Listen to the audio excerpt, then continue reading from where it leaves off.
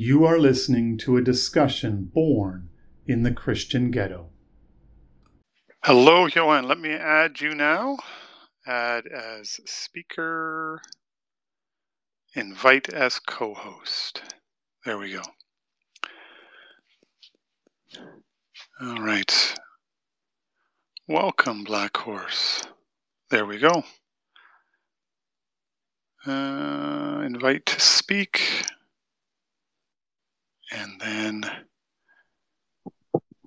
Good afternoon.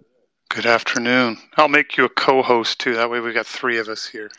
There you go. There we may not have an audience, but we have we got one. There you go. Yeah.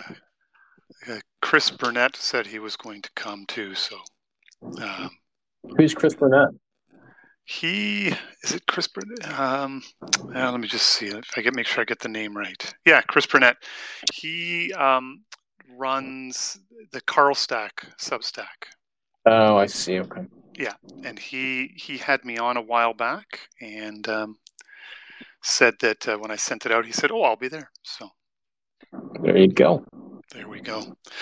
Okay, we are recording, so we can start anytime if we want to, and then others can re-listen to when we get when we're all done if they want to re-listen to it. So we are here talking about community and alternative community and building it and fostering it, and the logic of it and why we do it.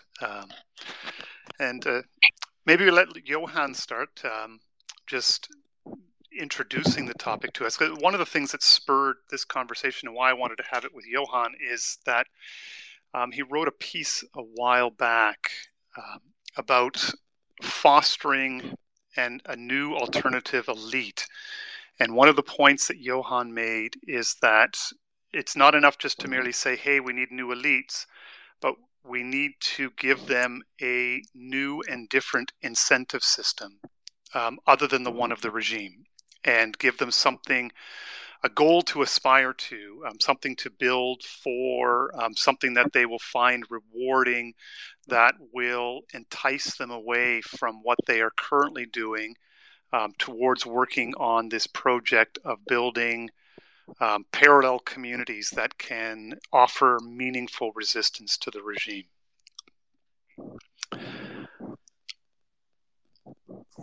Hi, Kraptos. Hello. No, listen, it's fantastic to speak to you in person. We've been moving in the same circles for a while. It is really good. Yeah, I've been looking forward to this.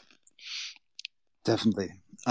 Sure. I mean, I'll give my 2 cents on what we're doing here. So I wrote a very long time ago an article called Dissidents with Elite Potential Must Join Liberal Organizations.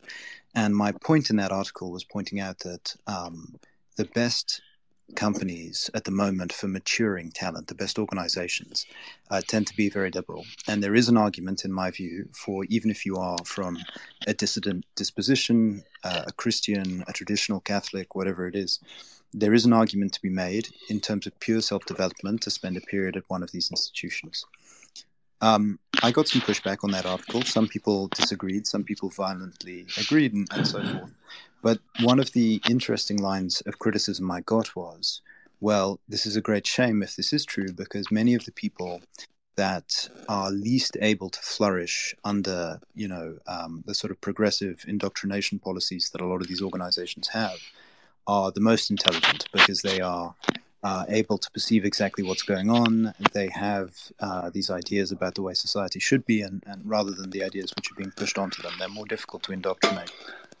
And the argument that was put to me was, look, wouldn't it be great instead of relying on these liberal organizations as sort of talent incubators, even if it is only for a short period, what would it take to pull elites out of those sort of liberal machines, potential elites, young elites that are well disposed towards us and our political views, our sort of spiritual views of the world and so forth? What would it take to keep them and to build actual communities, ecosystems of businesses, organizations, perhaps higher educational organizations and so forth? And so the piece that you're referencing was an attempt at beginning to hash out what would be necessary, the infrastructure that would be necessary to do that. It included motifs around talent development, prestige, recognition of the centrality of the mission as a motivating factor for young individuals of this kind. But anyway, so that was how I think I began thinking about this question of why dissident communities are necessary. Obviously, a dissident community in the true sense, in the sense that you might think about the Amish or certain Orthodox Jewish communities, certain Mormon communities, and so forth, are much more well-rounded, holistic sets of institutions than just networks of businesses. And so perhaps today we can get into, why these dissident communities more broadly defined are necessary, what would be the necessary constituent components of a belief system that could support an activity as radical as that. And in my view, and I suspect yours, faith is a necessary component of that. How to maintain the integrity of these networks and so forth. Yeah, and I mean, as I made the argument recently on Oran's show that, that you really, the technical administrative system is what it is. And as you say, there is a certain value moving and being in elite circles because you can learn things. You can learn skills that they have. You can learn the ins and outs of how it works. And what it takes to succeed in these organizations and the reward structures. But one of the things that, Ellul observed is that the very nature of the technical system as a fact and its internal logic and dynamic means that it becomes really difficult to wield it towards any other purposes than for its own ends, which typically tend to be progressive because of sort of the iterative nature of technique. Always want to be, that sort of constant step-by-step improvement and process working on that sort of thing. And so you either come to the conclusion, either you have to sort of go the full Ted Kaczynski route and bring the whole system down, the end of modernity, which is, from a cost-benefit perspective, seems very unpalatable. And I'm just, I don't think, I'm not a utopian, so I'm not, the cost benefit thing doesn't really work for me, and I don't think it's a proper Christian perspective. That means then you sort of have to sort of look at, so what's our alternative? And then door number 3 becomes very much a reality. In a sense, we build an alternate community that either waits until the regime fails and then is there to pick up the pieces, or perhaps is ready at a crucial time to do sort of a both and, be there to pick up the pieces and maybe give it that final shove and push over, so then that for me is kind of the logic. And when you look at how the state has developed, it has set itself up as an ontological reality, metaphysical, in a sense that it wants to, it pushed Christianity out of the public realm, and then assumed the metaphysical reality that God used to occupy in people's lives. And so essentially we're fighting a religious war. And so you basically have to recognize it's sort of God versus Pharaoh, the living God versus the usurper God. And fundamentally, the struggle becomes a religious battle. And so you have to address it as such. And really within the West, the only meaningful religious entity in that sense is Christianity. And so it really becomes, in some ways, a battle between Christianity and the regime. And I think that's, for me, is how I have come to see it in that regard. However, it plays out politically. And so that sort of centers, for me, then, the building of community is around faith. But then there is, as you say, all these other issues as well, too. Blackheart, you've had some thoughts on this before that you've shared with me in a previous space, and maybe you want to chime in too as well. Yeah, I mean, there's a couple of layers to this that I think we're underplaying. First of all, whether you want to or not, the regime is aggressively pushing people like us out of institutional power. So if you want to take up your proper role as a leader in society, you have no choice but to do so in a parallel community. You will not be allowed to play that role inside progressive institutions. Whether you think it would be good leadership development or not, you're not going to be allowed in. So you don't given get a that seat at the table. Yeah. Well, I mean, look at Canada. It's functionally illegal to be a practicing Christian and be a member of many elite institutions. Yes. I was stupid enough not to know that when I was a teenager, but I know it now. And so, like, the question of whether it would be better to participate in the elite institutions of our broad culture or not, it is kind of an academic question at this point. I suspect that the story is very similar in South Africa, where if you're of a certain ethnic makeup, you're not allowed in official elite institutions, so you have to have your own, whether you want to or not. This is increasingly the case in countries that are beginning to make the transition from sort of soft persuasion in progressivism to hard persuasion in progressivism. So that's element number one. Element number two is, well, what's the fundamental problem with the regime? Well, one of the fundamental problems with the regime is that the elites have no bond with their people. And so why create parallel communities? Well, one reason is to create a society where elites have a deep and spiritual bond with the people that they lead, which can only be forged through being of them and one with them. So you can't go and spend 20 years working, working in Progland and then come back to your community and expect to share a deep spiritual bond and be able to lead them. That's not the way things work. You have to be of them and with them in order to have the kind of loyalty to demand the kind of sacrifices that will be needed in the years ahead. And then reason number three is that participating in the broad culture, it's just impossible not to get it on you. So even if you could bypass the gatekeeping mechanisms and participate in prog culture,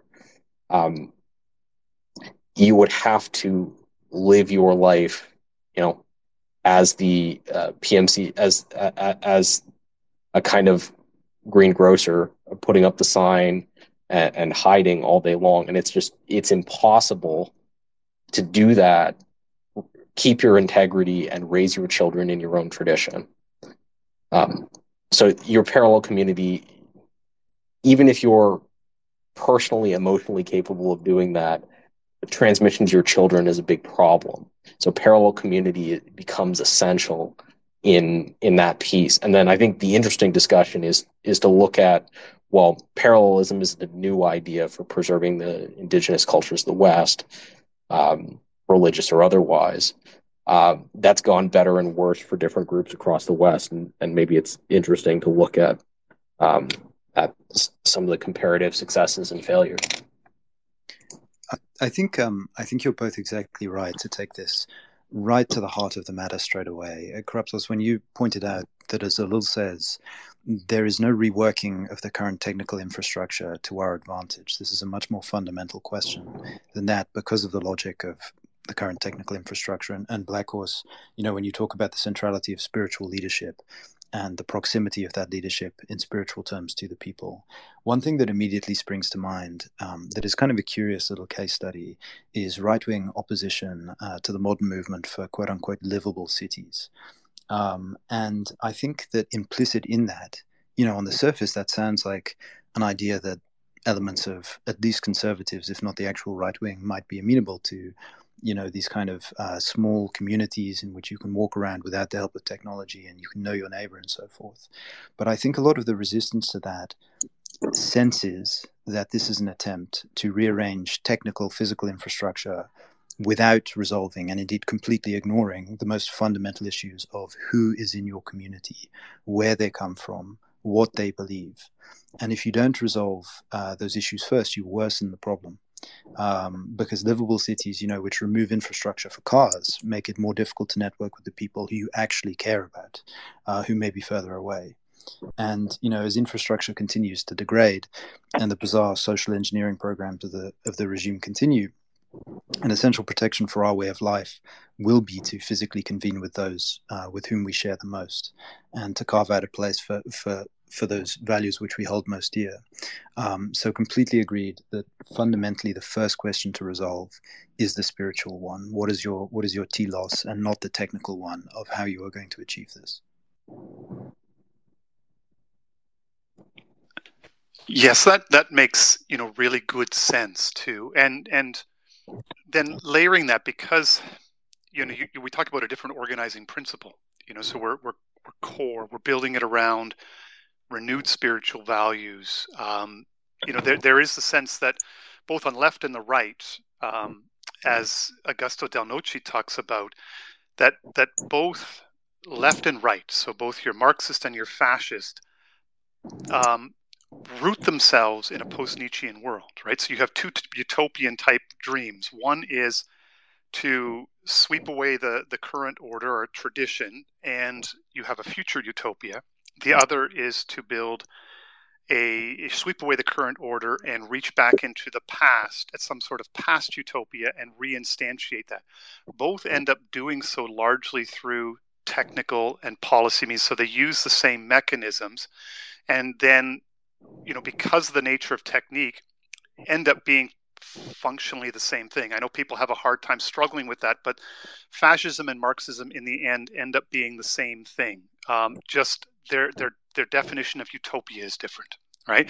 And so what Del Noce argues is that what we're really looking for is to find a different source. And he says, well, what is that source? It really comes back to a living relationship with a living God. It's not sort of Christianity as formalism, going to church or whatever, but he's talking about really, in a sense, a mystical connection with a living God, that people begin to actually reconnect with God, but they do so within the confines of Christian tradition, right? So it's rooted with something, it's grounded in something, it's something living, and then this gives you a new basis, recognizing the division between, because it's not utopian, that the original sin that we can only achieve again, so much in this world.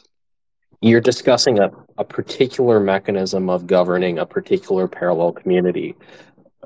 I would assume that the struggle of this space is to talk about the challenges of separation in order to establish. And that was, I guess, which is sort of a long lead up into the sort of the next thing, because you're not then, as this sort of new source, you're not offering the same rewards that the technical system does, which is great at providing power and money. And so in some sense, you have to conceive of how to attract people where power and money are not your two main allures, right? And so that's perhaps really the challenge that way. Is it in a sense that you're giving them a shared vision of building something? You have to recognize that in order to succeed in building parallel communities, you have to attract high status young men. And in order to do that, you have to offer them the opportunity to be at the top of a dominance hierarchy that rewards them. That's how young men work. That's how they've always worked. That's how they always will work. And so the issue is, what does the regime do in order to get them there? Well, it offers them money, and it offers them political power inside the global system. Well, you can't do that. No. But you can still offer them status. And you can offer them status in all sorts of ways that the regime is incapable of offering them status. My favorite illustration of this is that, sure, Jeff Bezos can be the richest man in the world, have $100 billion, but he can't stop his ex-wife from taking 20 billion of it. Sure, Elon Musk can be the world's richest man, but he still has, children being raised to hate him. Right? There are things that we can offer And so, to this end, if you are interested in building parallel community, you should actually spend a great deal of time talking about the ways in which the status offered by the regime is. It's like chasing after smoke. You can't actually hold it because they demand that you don't have authority even in your own home, much less in your own. Like it's illusory at this really deep level, right? Yes. Yeah, and there's a lot of age-old stories that, there's the one that Jesus tells of the man who builds, who says to himself, "I'm going to build another barn to hold all of my grain." And the Lord says, "Well, that's good for you to have those plans, but tonight, your life is in my hands." and but the question, I guess, then really becomes, how do you cast that vision? Like, and how do you put meat on the bones of what that vision is going to look like, in a sense of, like, what are we actually trying to build, Well, and what are these young men who are going to be at the top of this hierarchy, what are we going to be asking them to build and make? And one of the questions I asked in our notes with Johan before coming up is, you know do we, because we're organizing as Christians, in a sense, because of the current political system, does this necessarily politicize it, or does this give us an opportunity for Christians to unite under a banner, and does the political become a catalyst for Christian union? And then, if we're building a fully formed community, what are the pieces that we then need to build a society that is in the world but not of the world, but yet is a full and complete society? So there's a lot on that question. There is. Well, I would say, first and foremost, the thing that sprung to mind when you were discussing Marxism and fascism and their unsuitability for this moment, the first thing to notice is that those are sort of totalizing ideologies, right? So they attempt, either within the confines of the national state or within the confines of the international workers' movement, to totalize the uptake of their ideology. That's very clearly unsuitable for the moment, because we're not going to capture the totality of the system, especially with the radical beliefs of the kind we have. And so it is about forming separate communities, and that's one of the reasons that I think a faith of some kind, whether Christian or not, is going to be an essential component of this. One of the things that I think is very useful about, I'll discuss Christianity because that's my faith, but you could interpret this more broadly, about following a faith of this kind, is that all right-wing movements like ours are fundamentally anchored around hierarchy and order. And if you require a fundamentally separate hierarchy to be set up, Christianity helps very much, because you immediately out of the box have institutions and an understanding of values that allows you to orient that hierarchy. And if you think about what we're actually seeing on the ground here, it is difficult to ignore the fact that religiosity of some form will be necessary when the successful communities of this kind that have already been launched. I'm happy to hear counterexamples, but the Amish. No, they're all religious communities, and they're all radical religious communities. Right, exactly. And I think that religiosity has a particular advantage, exactly as you say, in unlocking radicalism within the boundaries of something that can be controlled and held together. In some sense, the more radical the faith, the better when embarking on a project as grand as this, the formation of an entirely new community. But you are still going to have to maintain community integrity. One of the really interesting things that Kraptos spoke about in one of the pieces that he suggested as pre-reading for this was that fundamentally a large part of the project is necessarily, in order to support community, going to be the reimposition of bonds on people, obligations, duties that they have simply been freed from under liberalism. And so the question of how to summon radical energy of the kind of people that will give their lives to in a structured and mutually supportive way is an incredibly difficult one to solve, I would say, outside the bonds of organized faith.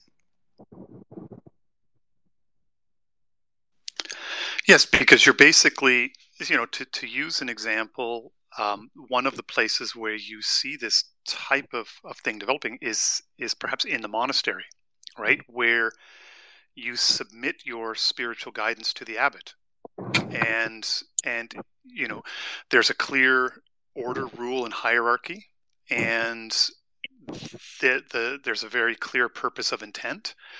And as you say, Johan, these are ideas that, when you're raised on a culture of unchosen bonds, unlimited speech, unlimited action, where people tell you, what happens in my own bedroom is nobody's business, is a massive culture shock. To come in to say that, listen, you are going to become a part of this project. You're going to be asked to find your place in the hierarchy, submit to it, and this is a good thing for your own benefit and for ours.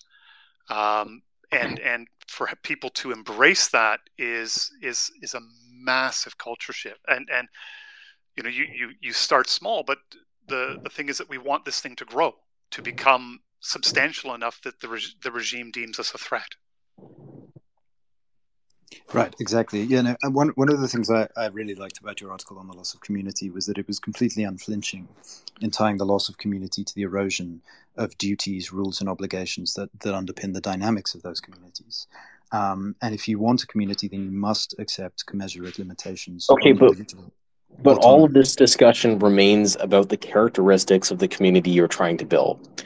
I mean, obviously, we want to build a community that reimposes bonds of hierarchy on the people within it, because all healthy communities have those bonds, right? Yes. Obviously, we want to create a community that has a dedication to God. The question is, how you have a system that is explicitly designed to deracinate particularly young men from their community and pull them in as satraps of the regime, right? So the question is, how do you begin constructing a parallel community that prevents their loss and instead presses them into service of their own people, right? That bonds them in an irrevocable way to that community. The question is not exactly what will that community look like. That's a question that actually properly belongs to the people who form that community. It's not a question. You don't actually start with a vision of what the community will look like. You start by collecting the men you can collect, right? Yes, because it has, because again, the regime is all system, right? It's, you can't, and that's the challenging thing, because if you have another plan, you're just another systems developer, right? The defining character of the communities that we want to create is the spiritual bond between people and leadership class, and its grounded organic nature. That's right. And so, in order to do that, you need to think first about who are the people that you're trying to lead. How are you going to create a leadership class that is suitable for that community and make sure that they become bonded to their client class? How are you going to make that community durable against both efforts at deracination and shocks, right? How are you going to make sure that when things get economically difficult for example, whites in South Africa, that they don't just leave and go to the United States or somewhere else? How do you ensure that at a generational level they continue? These are the actual questions you're dealing with, rather than the questions of what the system specifically will look like. Well, here was something too, like as Charles Haywood in his recent piece was talking about. I guess it comes to the question is what does the regime do in a sense? What's the trade-off for the power and the money?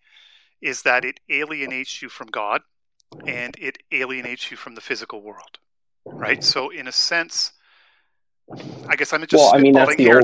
That's the old trade, but the new trade is not only does it do that, but you get to genetically die, and you get to, watch your life become this, like, I mean, Does Elon Musk have a beautiful life? No. No, I don't want that life. Right? And so how do you keep your people in? Well, that actually got a lot easier in the last 20 years. Now the question is, how do you rebond these people groups that have survived into modernity with their natural elites? How do you educate their natural elites? How do you start laying the foundations for institutions to represent them and defend those communities? Yeah. Go ahead. This is interesting to me. I mean, because this sounds like the first major point of disagreement. You are thinking at a far more macro level than I am in, what I'm doing in my own life. You're thinking about saving a people, which implies the coherency of a people that I actually don't think we have in many countries in the West, or even in many regions in countries in the West. So when I want to start a small community, a parallel community, I really mean start, I don't want to attempt to retie the... whereas Cryptos and I are talking about a couple of specific communities that exist that have survived modernity so far and are basically leaderless. We're talking about rebuilding them. So here's why I draw out this distinction, though. It's that naturally this is an incredibly challenging project. And I think the danger of both starting the question very big, which is reattaching existing communities to their elites, while also drawing in the huge number of questions that will have to be contended with, everything from economic to geographic to identity issues all at once, makes this seem like a project of almost unassailable scale. And that's why what I was attempting to outline a few minutes ago was just outlining at first the very high level universal structural factors that you're going to contend against. And actually, exactly as you say, it's going to be a set of incentive issues for people to participate in the system, and it's going to be a set of obligations and costs, which you will also have to navigate. And I have some thoughts as to what those are, but I want to make sure we're on the same page. Well, yeah, no, it's good because I tend to be, I think, somewhat in between as somebody who's grown up in a very distinct ethno-religious community that, as Black Horse says, lacks high-level leadership. Part of me wonders whether... Well, it also lacks confidence in itself, which is the other... That's true. Like, that's the other really big issue with these communities that have survived into modernity. When they've come into conflict with the progressives that lead the nations that they're in, because they haven't had a leadership class, because they have no confidence to bargain on their own behalf, right? Yeah, well, see, and in this sense, where what I think I hear Johan talking about is to say, hey, listen, okay, good, you've got some of these existing communities that's great, but really we need to sort of take a step back and perhaps begin not with the existing communities, but to find people within those communities and begin quietly networking them together. If I'm reading you right, Johan, and then just slowly from the ground up, then it emerges from these early networks. If that's correct. I'm saying you have to run this like a startup, not like turning around a large business. So, yes. For example, if you look at someone like Doug Wilson, right, in Moscow, Idaho.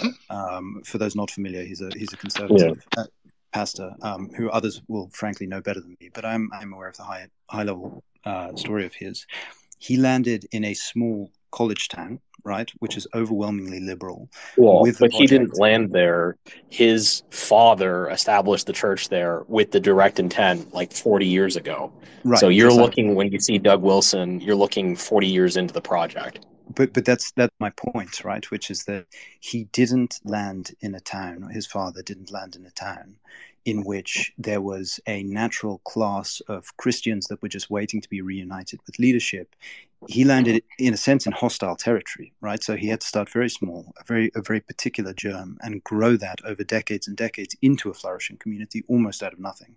It wasn't a retethering of a lost Christian community to the local sort of elites that they had been disconnected from. It was a project literally from the ground up. And I would observe that the same pattern has been repeated. You know, if you looked at the original Jewish farmsteaders in Palestine, they started incredibly small, and it was this gradual wave that built up, you know, and so on and so forth. But I think that my recommendation really would be to start even at the level of a single church. It wouldn't be to embark on any near-term time frame, absent a really large revolution in civilization that was a sort of civilizational destabilizing effect that had people desperately looking for new leadership in a way that I frankly don't think many people are at the moment, even if they feel something is very off. Yeah, it just, you know, it underscores just listening to all of us talk, you know, and we do talk about this, and even if we have a sense of it, and even if we've experienced some of it, what a daunting project it is. And not to say that we shouldn't begin, but it does underscore, in a sense, you know, the point that Heidegger makes about the technical system of just how inframing it is. That, you know, it's almost like within the technical system, you know, sort of we live and move and have our being these days, right? And we're really trying to, in a sense, break free, ground ourselves, and plant something and begin again. And it's like, I know for myself, it's like, wow, just the whole thing just feels very overwhelming. You know, it's beyond me to do. But somehow, somewhere, we have to start with something and plant somewhere.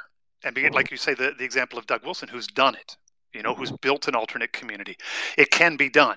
And then they can be networked together. But, you know, a clarity of vision and a real understanding of what we're about and why we're there. Right. I mean, I think that upfront question of who we are, what we believe, frankly, what our dogmas are, what we're doing this for, what our mission is essential to lay out in ahead of time. And the reason for this is, you know, I think one of the key mechanisms for, exactly as Blackhorse says, one of the primary challenges you're going to come up against is the discomfort of joining the community is going to cause gradual erosion and descent of some of your most valuable people outside of the community. So the question is, what are the confines, what are the structures you can put in place in order to prevent that from happening? And in my opinion, part of that is going to be having a set of central, inviolable understandings that define the borders of this community. And it's going to be a set of beliefs. And if you excuse yourself, or if you attempt to excuse yourself from even one of these beliefs, that's fine, but everyone must understand you're leaving. And conversely, yeah, that's right. That's right. The center of building something like this is church discipline, right? So you violate the sacred rules of the community, you're gone. The end. No discussion. Yeah, and like I definitely agree. And you know, for all that people knock on Rod Dreher and so forth, I think that one of the things that he did get really right in his book, The Benedict Option, was to highlight the rule of Benedict as an establishment of a political order within the monastery. As Johann says, an inviolable political order. You go in, you take a vow, right? And then you join the order. And, you know, there's even that waiting period, the novitiate, right? Where, you know, you go in and the question is this really for you? You know, do you really have what it takes to become part of this thing that is being built? And if you do, then fine, you'll be allowed to take your vows, but others will evaluate your commitment to the project. And then they will either, you know, allow you to pass in, or that, and then, you know, if you leave, then you leave and you're done.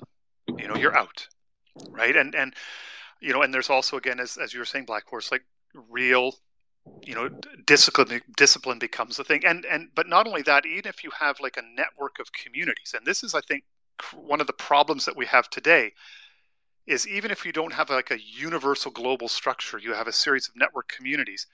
If you join our community and you walk away, you don't get to go to the next town and join their community. Yeah. Well, one of the issues here is prestige mechanisms that are not connected to the regime, right? So why is it that church discipline doesn't have the kind of impact? I mean, put Yes. aside the fact that it's not well practiced, but why does nobody fear disobeying the leaders of their own community? Well, Because they're not because worried then they about get to going to go. hell if they get cast out of the church. Well, there's that issue, but also they're not worried about, like, if I get cast out of the church, then there are very few social consequences to that in the broad culture. Yes, exactly. No, a really whereas, good point. Whereas if you live in a, like, Cryptos and I have the advantage of living in a community where, there's pretty high in-group preference. If you violate the rules of the community, your it gets entire very social uncomfortable network. fast. Yeah, you lose your whole social network. You got to go somewhere else. You got to go live in Toronto or something. Yeah. That's not an understatement. So, and that's the way that it has to be. You have to be able to, otherwise you can't. The community can't hold together, right? Yeah. No, exactly. And I think about this from the perspective of, in my sort of startup version of this, you're attempting to attract new people in to move into your geography, to commit to the project. And frankly, rigorous standards allows you to keep the wrong people out. Yeah, exactly. Yes. I've been to some events in our sphere, broadly defined, and it's a mixture of the most fantastic people, really sharp young guys, and guys that just they get absolutely smashed on the first night of the event, like embarrassingly drunk. And you need to be able to differentiate between the two. And that has so many knock-on effects. For example, regarding prestige, if you only let demonstrably excellent people in, that has this knock-on effect where everyone associates your sort of brand, for lack of a better word, with that level of excellence. And then it becomes an incredibly prestigious thing to be accepted into your order. Well, this is how Beowulf built what Sargon called the most prestigious right-wing conference in England, right? By only accepting really excellent people. Yes. I think BT has something that he wants to say. Did you want to chime in, BT? Yeah, I was just going to hop in with something here really quick. First of all, it is nice to hear all of your guys' voices.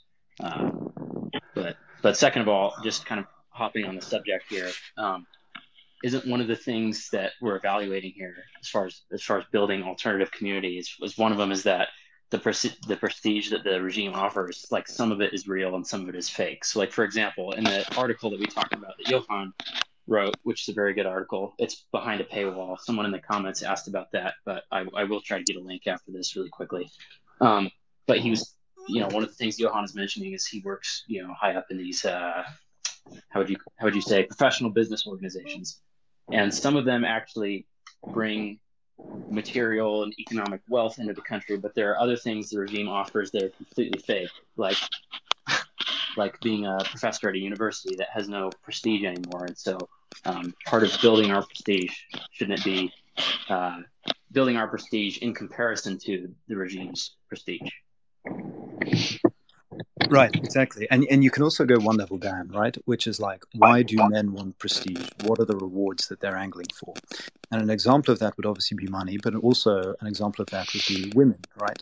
You want to marry a perfect woman, broadly defined. And so one of the advantages that these communities, if set up properly, will have working in their favor is that their women will not be of the kind that you see so often on the modern street.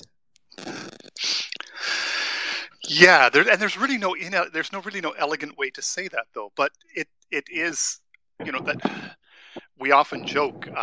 The university that I went to, Christian College. People often talk about going there to get their MRS degree, right? Your MR and your MRS, right? Yeah. So, and that, there's nothing wrong with that. But no, there isn't. No, the issue is that it's an institute. The issue is that there should also be an elite institution, and there isn't. That's right. But and the thing is that the reward for this, though, like, we talk about how much do we talk today about family formation, total fertility rate, And if you can look in a community and say, like guys, girls, come here, get married, build a family. And we've put in place all of the pieces necessary Again, to make that happen as a reward. We've now discussed what we started the space with. So what are the rewards you can offer? Well, one of them is you can offer the opportunity to form genuine families. So there's one thing you can offer to people. You can also offer them the opportunity to participate in genuine male hierarchy. There's another thing you can offer. You can also offer them an opportunity for genuine, for legacy that continues on for more than one generation. Okay, there's another thing you can offer them. So we're going down the list of the ways in which you can persuade the excellent young men who will form the cornerstones of any such parallel community that they should participate there and not be sublimated into the broad culture. Right. And in some ways, this is easier than it has ever been because the broad culture is declining in quality and declining in its ability to give rewards. Hey, do you mind if I jump in right now? Go ahead. So the reason why I'm interested in this conversation is, well, first of all, I work for a right-wing organization, right? You're talking about all these organizations and values. But more importantly, you're talking about like all this high level stuff about communities and building communities and how to govern society, basically. But from a more like individual pragmatic level, not to make it about myself, but I'm feeling very lost right now because I left Canada to find somewhere new to build a life, basically, but there's no obvious answer to me. So I guess what I'm saying is, like, if you were me, what country would you go to? Well, my view is you go to the geography in order to enhance the bandwidth of a connection you already had. You don't pick the geography before the belief system. This is going to sound very trite and unhelpful, but you need. My advice would be, if I was going to make a major international move, I would want to know exactly where I was moving and why. More than that, I would want confidence that my beliefs were genuinely aligned with the people that I was moving there with. I had a friend, for example, that had very romantic notions about living in the countryside. And he believed that this place he'd be moving to was this wild wilderness, sort of think Montana, Yellowstone, all that stuff. But instead it was a small agricultural land with smaller Republicans. And he felt incredibly isolated because he had nothing in common with these people, even though it was, politically speaking, a step closer from the big city to where he was politically. And so there's that primary question, and this is not going to be helpful if you're not religious, but I would definitely think about this in where is the purest form of my belief system expressed. Yeah, well, one thing that the country that probably makes most sense for me is like Poland, but that's so far from my family, and I don't like really want to learn Polish, and I feel like if I did move there, I wouldn't really fit in. So I don't know. I think maybe a red state might make more sense. I don't know. This is something I'm struggling with right now. Well, and maybe coming from a different perspective, Chris, and I get that because I was one of these kids that moved away in part because I felt a call into the ministry, and that usually means leaving home, right? So I left home to go to school, crossed the border, and studied in the States. Then came back to Canada, but never really came home. And then about a decade later, when it was clear that ministry was taking a real terrible toll on me and the family and so forth, that I left the ministry. And then you have a question of, like you were facing, where do I go, right? And so we really liked the Christian school that the kids were in, but we really didn't know anybody there, right? And again, it was close to the church that I was leaving. So, do you really get away then? Do you make a break then from the situation that you're leaving? And so we ended up deciding to come to a city where, my wife's sister lives, her best friend at the time lived, and her parents had just recently moved from the hometown closer to the sister, just because that, and so I had no idea what work was going to provide for me. But we made the choice to root ourselves and anchor ourselves in family, and then figured that the Lord would provide financially for us. And that ended up for us being the right decision that way in terms of how to anchor ourselves. And then now we've, 20 years later have I don't know if we've rooted ourselves in the community, but our kids are now like very much rooted in this community, which is really kind of the goal. I mean, this is what I was getting at with creating like a spiritual bond between you and a people, between a leadership class and a people. This is not like a 2-year project where you go and plant yourself somewhere new and then everything's going to be okay. That's just not how that works. You're going to need to, if you're, I mean, I come from, I was born into a community of Anglo Canadians that just doesn't exist anymore. And so if you're going to join a new community in a deep and profound way, you're talking about like a 20-year investment in a particular people, a particular place. You're probably going to have to marry into the community. You might, like, there are fundamental,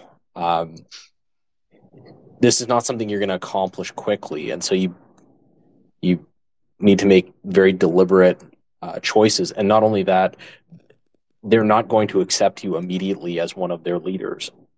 That's not the way this works, and it shouldn't be the way it works. No, you're probably still the new guy 20 years later, but your kids That's are okay. right. Your kids might be okay. And so, like, when you're thinking about either founding or entering into one of these communities, you need to understand that you're coming in as an outsider. Whether that's fair or not, that's the way it is, right? Well, and you look at that, the Doug Wilson thing. Like, he's taking over something that his father started 40 years ago, and now it's bearing fruit of a seed that was planted 40 years ago. But go ahead, I interrupted somebody. No, I was going to say, in some sense, the richer a community you're moving into is, necessarily the more alien it is, right? Because it's more particular, it's more authentic, it's more rooted in a place that you haven't grown up. And so in some sense, the richer the thing that you're reaching out towards, the more you must want it, because the greater the barriers to overcome will be. Those of us that have grown up in cities and have sort of traveled, quote unquote, all over the world, but really just been to major metropolises all over the world, sometimes underappreciate just how alien a place 5 miles out can actually be if it's functioning properly as it should be. And so in some sense, to overcome all the costs that will be associated with this transition, exactly as Blackhorse and Krupler said, you need an over-romantic vision of what you're moving into, such that you can deal with that pain and that isolation, especially if you're a writer that's sitting alone. You're not joining a company. You're sitting alone in your office or your WeWork or whatever every day writing. You need an incredibly romantic vision and an enduringly romantic vision of where you're moving to and why you are moving there in order to make that incredibly long-term and deep investment to overcome those barriers. I guess I don't have that vision. One way that I'm thinking of going about it is I'm trying to find a wife, but I'm not sure if it makes sense to like find a wife and move to where she is, or like move somewhere, plant my roots, and then like once you have roots, it's much easier to find somebody. There's no real answers to these questions. Like I don't have the vision that you're talking about, so I have to try to figure out how to find a vision. But it's good though, Chris, that you asked the question though, because you're not the only one who has this question, right? And I have a similar question, but in different ways, in a sense of like I'm part of one of these communities, and yet I still struggle with the idea of, how do we found the community as currently constituted isn't resisting the regime, so to speak, right? Not actively or consciously. If it's doing by accident. And so this question of either you start something separate or you awaken the people that are there, but having, worked on institutional change, as one of the reasons why I left ministry is that, institutional change is hard, right? And especially if you have a community with a certain kind. So even in my situation, I get the sense that even anchored in a traditional ethno-religious community, that there's still the prospect of you're going to have to branch out and start something on its own. And like as Johan says, something with high barriers of entry, high values that is able to offer rewards, and so forth. But at a certain point in time, we have to begin to talk about it, so that way we can sort of fix in our mind, like, okay, what are we doing, right? And I think that this is why in a discussion like this is so very important, even among a handful of us, is that it gets the topic out there, and I think it's something that I think is worthwhile revisiting again and again, and then filtering out through the networks, the existing networks that we have, because somebody will catch the vision, and then as I say, we're looking at probably a multi-generational project, right? And that's, I think, the way that we have to conceive it. This is not a 5-year startup or a 3-year startup. This is a multi-generational project that will begin and will bear fruit for our grandchildren, hopefully. Well, one thing to hop in here really quick, it being a multi-generational project, there's really no way to make a multi-generational project and just have it be a bunch of people who have, vaguely right-wing beliefs or Christian beliefs even in common. The best way to do it is through the family. So just to give an example, like, I'm from Washington State. I'm somewhere else right now, but I'm from Washington State. And, for me, like I would never leave Washington, even though it's politically almost as bad as Canada. But it's like I'm there to build my life there with my family, with my parents, and with my siblings, and hopefully with my future wife. And so it's much easier to build communities if you have a familial aspect to it. Like if there's 4 generations and they've lived in one town for years, then it makes it much easier to create these alternative communities. The family is the easiest way to do this. So if your family's not on board with like Christianity and right-wing beliefs, at least vaguely right-wing beliefs or sentiments rather, then it's going to be much harder to build a giant multi-generational project like this. Yeah, that's kind of my situation. My family are all like far left Canadians. I moved to Europe like a couple months ago, or like a month ago, and I think the first thing I realized is that I don't think it really makes sense for me to settle in Europe. Like just if for no other reason, it's my parents are in North America. Yeah. And so like it kind of makes much more sense for me to be in a like red state in America, just so like I can be near my parents. Yeah. Well, you have a tough job, and so I think what our friend Lafayette Lee would say is to become the patriarch of your family, which is a giant undertaking, obviously. And not that I'm in a position to give advice, but I feel like that's what he would say if he was here, which is that if you don't have that community, you kind of have to pray and create it. Now, I for those that Johan and I had talked about this, but I do have some time restraints, and I have to head out in about 2 or 3 minutes. I'm wondering, Johan, did you have a final word that you would like to offer to everybody before we head out? No, well, I think Big Tuna's reference to the patriarchy is the right one. This is a really grand mission ahead of all of us. Yeah. I think, Chris, one thing that I would advise against is finding a woman and moving to her, because what all of us are called to do in this situation is really to be leaders and founders and pioneers, and to be patriarchs in the fullest sense of the word. And by you're slightly mixing up your decision stack by I'm moving to the woman at the front of that. So I think that's probably the wrong mindset to pursue. Instead, it should be one of the sort of boldness of taking risks, of going out into uncharted territory, of putting yourself on the line, and setting up a project that might fail. It might fail spectacularly. It might hurt other people when it fails because you brought them with you. But these are the risks that this situation calls for us to take, and we just need a good enough reason to take them, and a good mission, a good sense of service as to what we're actually trying to achieve. Well, again, thank you, Johan, for making time. I know with the time difference, this has been a challenge, but it's good. And I really think I'd like to do this again sometimes. I think we really just got started on the whole topic. And I think now that we've said some things, it will help us to think further on this and maybe do some writing, and then come back and revisit this again down the road sometime. And thank you to everybody who has showed up and listened. And unfortunately, we couldn't. It's just hard in a space to open up to questions and so forth. So that may be one of these things that we'll have to work on and address in the future is how to open up to more broadly to just general questions.